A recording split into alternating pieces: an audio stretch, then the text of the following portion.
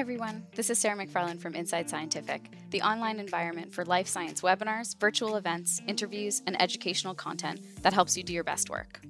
Our Real Science sessions focus on connecting with researchers, educators, and industry professionals from all walks of life that make scientific discovery and innovation possible. We talk about their work, their passions, their pitfalls, why they got into science in the first place, and where the road lies ahead. Today, I'm speaking with Dr. Tim Hacker, Director of the Cardiovascular Physiology and Surgery Core Facility at the University of Wisconsin-Madison. Throughout his career, Tim has established several cardiovascular disease models, including myocardial infarction, pulmonary hypertension, and myocardial stunning and hibernation models. He also shares his expertise with the world by developing microsurgery and imaging training programs for students and research professionals. We've invited Tim here to share his career path and insights for young scientists on what it's like to run a core lab at an academic institution.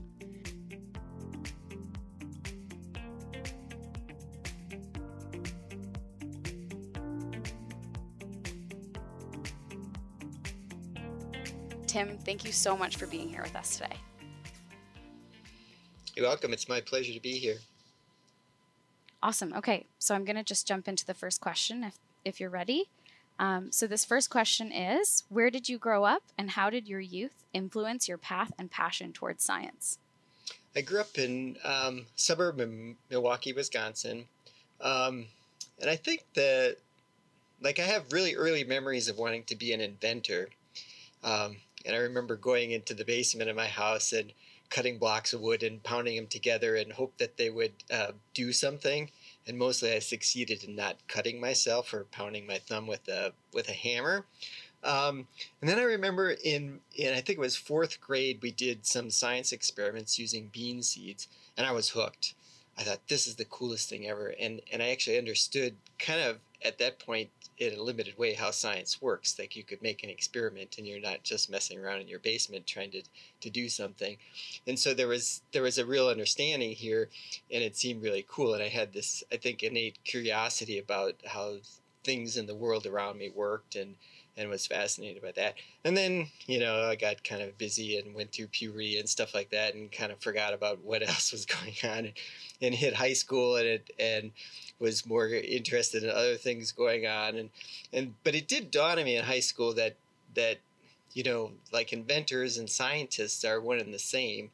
And so sort of some of my dreams and passions kind of came together at that point, but still really had no clue how you could marry anything together or what a job like that would look like or anything like that.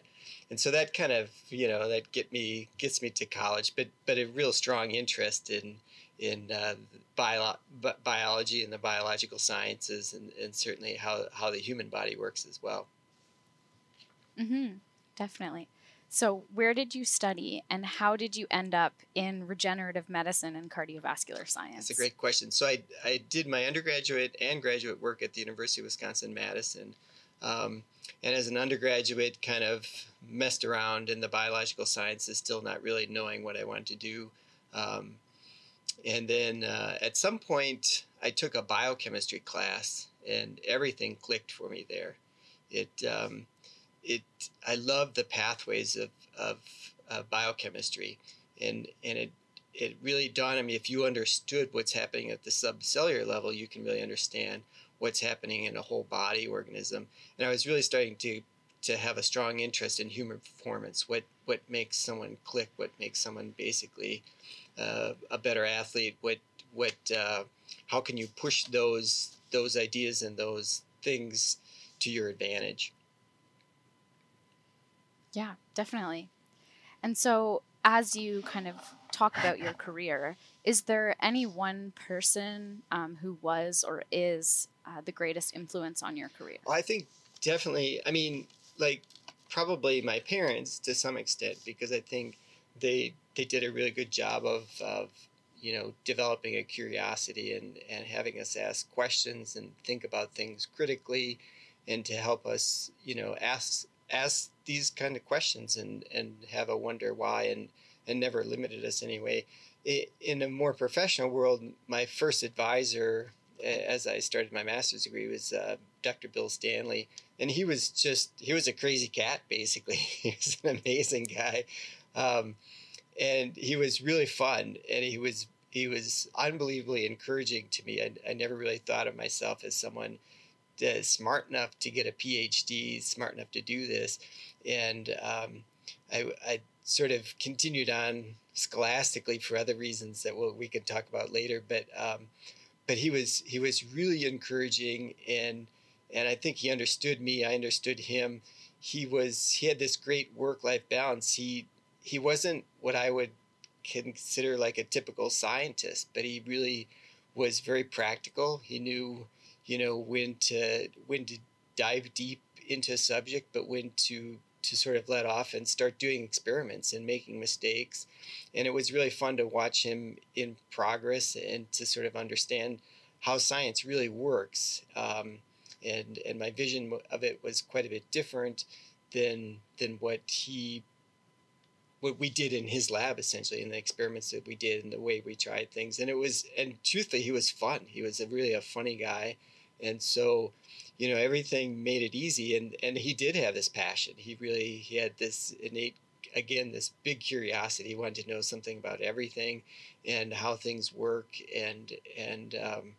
It was a beautiful marriage, basically, between him and I, and he encouraged me to keep going and keep thinking and keep doing these things. And so it made it all really easy for me. Yeah, definitely. I feel like we hear a lot about general curiosity of young scientists when they turn into career professionals like yourself. It all starts from that kind of seed, if you will. So that's really awesome. Okay, so now you run the cardiovascular physiology core facility at UW-Madison. So for our listeners who are interested in potentially pursuing a path towards this type of work, can you share a bit about what led you to this particular position and a bit more about what your day-to-day looks like? Sure. This is, again, like a lot of, I think, scientists, I've heard people say this before, it's just kind of luck, right? You sort of start out with an idea, and an idea of I was interested in human performance and ways to tweak the body to make it better so that you could perform better, that like an athlete could get more out of his body and become a better athlete. But the reality sets in that you need to have funding for that, and there's not a lot of funding for human performance. And then when I landed in the lab of Bill Stanley's, he was doing exercise. My PhD is in exercise physiology, actually, and he was looking at how exercise impacts cardiac metabolism, and in particular overlaying disease in that, and he was looking at diabetes at that time, and seeing how exercise can all affect those.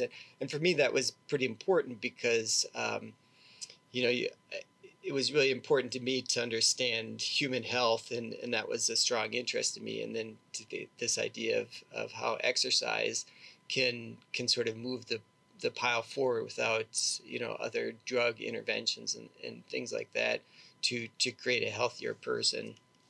And so that was important to me, and there was funding there. So so to be able to have those marriage together was fun, and the cardiac is easy to get behind, really, and interesting. If your heart's not pumping, nothing else is working, and so that had a strong interest for me. And so as you move along, you keep following these pathways. Is how can you get funded, and then what's interesting to you. And so as you do science, you have this bigger question, but you realize you have to answer 25 smaller questions, including developing models that can really answer the questions that you're looking for. And as I started to develop these animal models to answer some of these questions, then that complexity of model development became really interesting to me, and something I felt like I was good at, and something I felt like I could really do. And it was a nice mix for me. I'd love to be able to not only do hands-on surgery, but to do some of the the background work to understand these models, to understand disease states, and put all those together. So I like to do some hands-on stuff. I like to, at the end of the day, have something in my hands, a product, if you will, to show that I had accomplished something today rather than I'd written a paragraph for a grant. And so to have those things come together was really great. And then as I created more and more animal models, it turned out what I really like to do is know something about everything. Not necessarily a lot about any one thing, but something about anything.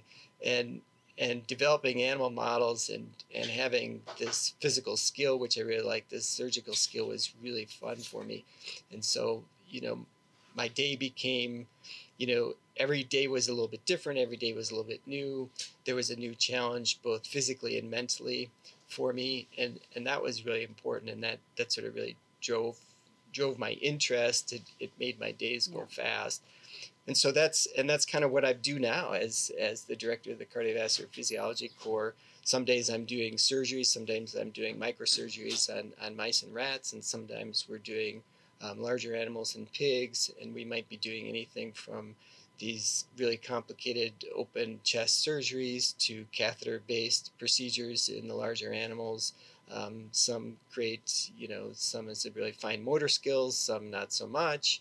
And then other days, you're studying these models, you're collecting data, you're writing grants, managing people, managing budgets. All those things are kind of in a daily basis, and I might do all of those in a single day, and I might do those over the course of a week. No day is the same here ever, and that's really interesting to me.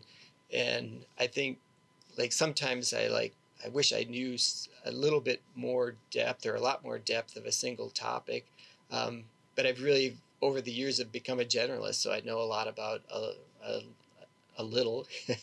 In some cases, I know, we do so many different disease models, mostly cardiovascular stuff, but we do other things. And, so we have some basic knowledge about different imaging modalities and how to use those, and what can be applied. And so now it's really fun because people come to me and they need an animal model, or they're not necessarily physiologists, but they're coming from, say, nutrition or some other, even biomedical engineering or engineering, and they have a product or a device that needs to be testing, and they have no idea the next steps. And because I've seen such a wide range of things now, it's really easy for me to design experiments, to be able to help them in any number of different ways, from the initial proof of concept, and we've done all the things through to investigational new device filings with the FDA here. And so,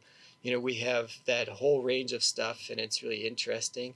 And it's exciting because there's going to be something new. My curiosity is how this works. Can we make this better?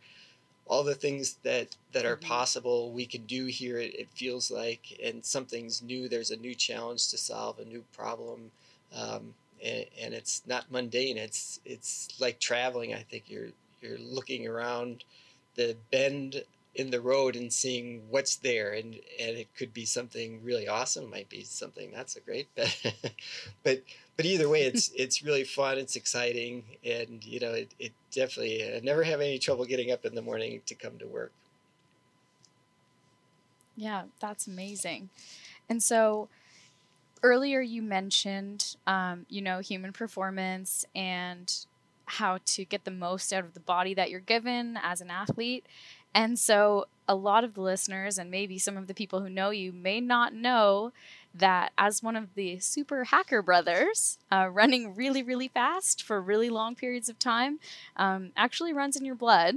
So can you tell us a little bit more about your second career as a champion cross-country runner, and about some of the influence that your family has had on that aspect of your life? Oh yeah, this is always kind of fun because it's my double secret life, right? Like, I come to work as a scientist, and hardly anybody knows that exactly. I was a championship athlete. I'm a several-time national champion. I raced on the world level. I hesitate to call myself world class, but certainly I was top 20 in the world ranked at several times during my running career. And that's what sort of distracted me is school-wise. So in high school, my older brothers were runners, and they're successful, and I'm not of the size I sports junkie, but not of the size to be able to play basketball or football or baseball, and truthfully not coordinated enough to do any of those as well. And so running was a natural thing. And when I started running, I found that I loved the journey as much as the results. And so it was never hard to train daily like a runner has to do. And it's pretty intense. At least energy wise, the beautiful part about running is you can only run so many hours a day. And so you have a lot of other time to sit around and think about things, which is a nice marriage with science. But you're kind of exhausted, which was good for me because it damped the rest of my brain down, and I could actually sit down and concentrate and things like that. And so it was really fun, and that's what kind of distracted me in high school. As I became a good runner, then my focus really became towards running, and how I really wanted to understand not so much how good I was amongst everybody else, but what were my limits? And that's what I was really interested in. And that started to actually drive my science a little bit. And so as I got through undergraduate and again, like I mentioned before, when I hit upon the biochemistry course and I started to understand, okay, there's limits to performance somewhere in here. And if I can decode some of that, it would help me become somewhat a better runner, or at least give me a small edge against my competition. And so that's why I ended up going to graduate school, not so much because I wanted to go to graduate school, but because I really wanted to learn more about running and how to become a better performer. And so that's why I went into exercise physiology. And again, my original thought was I'll get a master's degree and I'll start to understand that. And I had some design on at that point of being a coach. And then when I started working under Bill Stanley, then the encouragement was there to continue on and get this PhD. And I kind of went away from exercise science at that point, even though, at that point my interest was really in human performance, but again, understanding that that's not really going to pay the bills. But I still was able to dabble in it and understand enough about metabolism and cardiac performance and stuff to really help my training to some degree. And I think the bottom line, what I learned is that coaches know what to do, they just don't know why. And then because they've been doing this trial and error forever, and then but as a scientist, then I started to understand the whys, and that helped me tweak a little bit of and it's eventually I coached myself, so it helped tweak my own coaching and help me understand what things were and where I could push and where I couldn't push.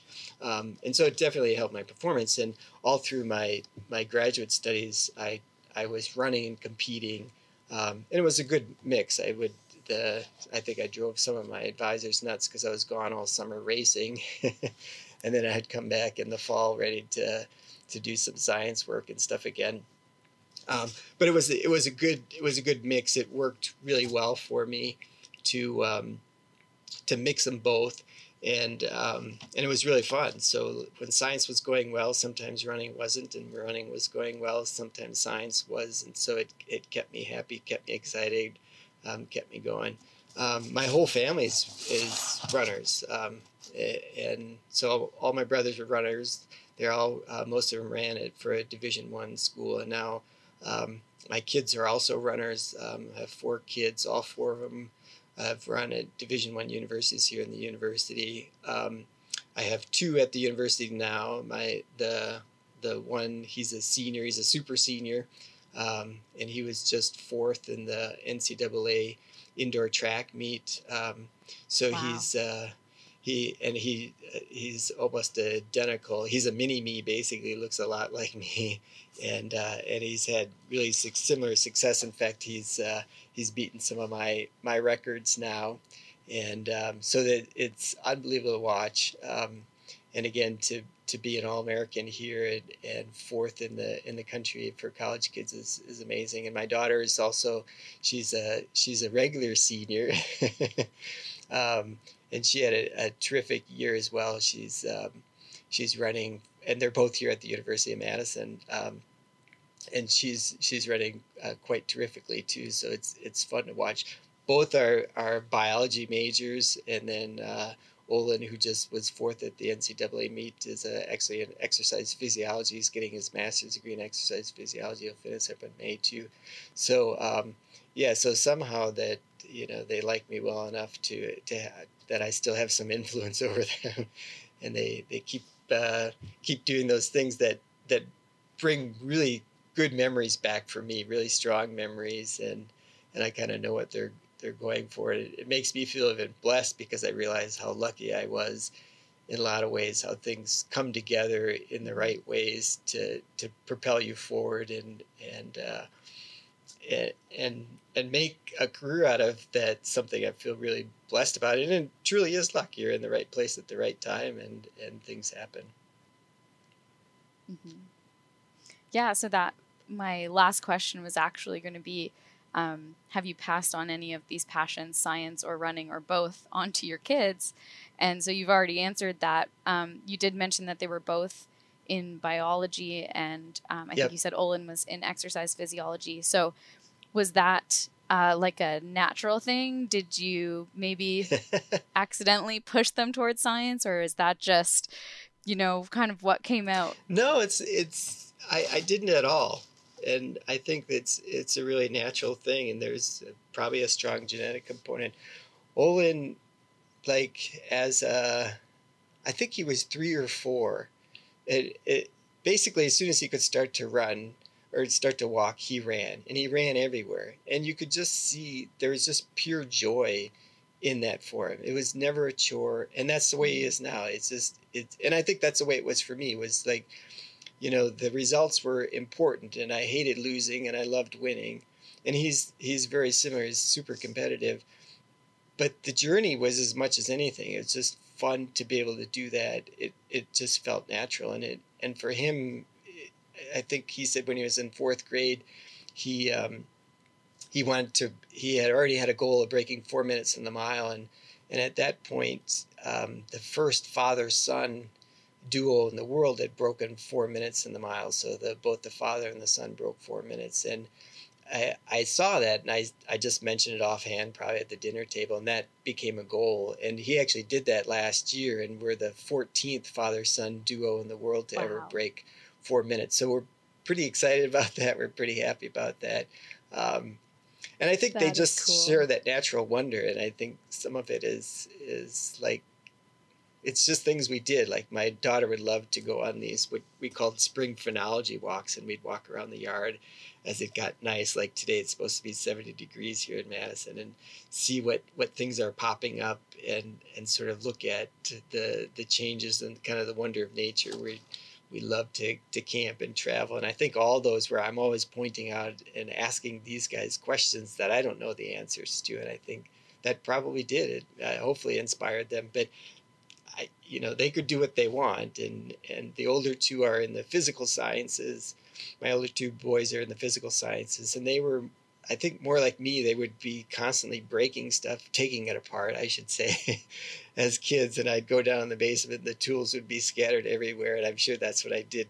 Drove my dad nuts, and things would be taken apart with the hopes of getting it back together and understanding how it worked, and it didn't. So one's a machinist and a model maker for companies, and the other is kind of an electrical engineer for companies and doing computer programming. So they're in the same realm, but you can kind of see it's really fun as young kids what their passions already are, and so you just kind of steer them to that. As I usually would ask, well, what about this? Have you considered this? Without any other demands or anything like you should do this, but just the questions. Yeah, definitely. Steering them in the right direction. Right. That's amazing. And it sounds like they've all sort of made careers out of their passions, which I feel like is probably the best way to approach life. Don't For make sure. it a job first, make it a passion first and turn it into a job. So that's incredible. Yeah, I mean, the two older ones love to build things. They love to take apart things, and so yeah, it's not for them. It's the same thing. Their jobs are kind of like that, where they're always doing something different every day. They're trying to solve a new little issue that comes up. Or my son, who's a machinist, he's a model maker basically. So they're trying to make, models of the things that the companies eventually want to build, and so people come to him and ask him, how can we do this? What's the best way to do? So I think, and it's really a wide range of different projects, and I think that my whole family is, I think, like that, where it's just like new is good. We don't want to be doing the same thing every single day. Yeah. He's building mechanical models, you're building animal Right. models. Yep. That's Exactly. amazing. Awesome. Well, I just really want to thank you so much for your time, your insights today, and for sharing about yourself and your family. It really was a pleasure to have you with us. Oh, it was a lot of fun. Thanks for having me.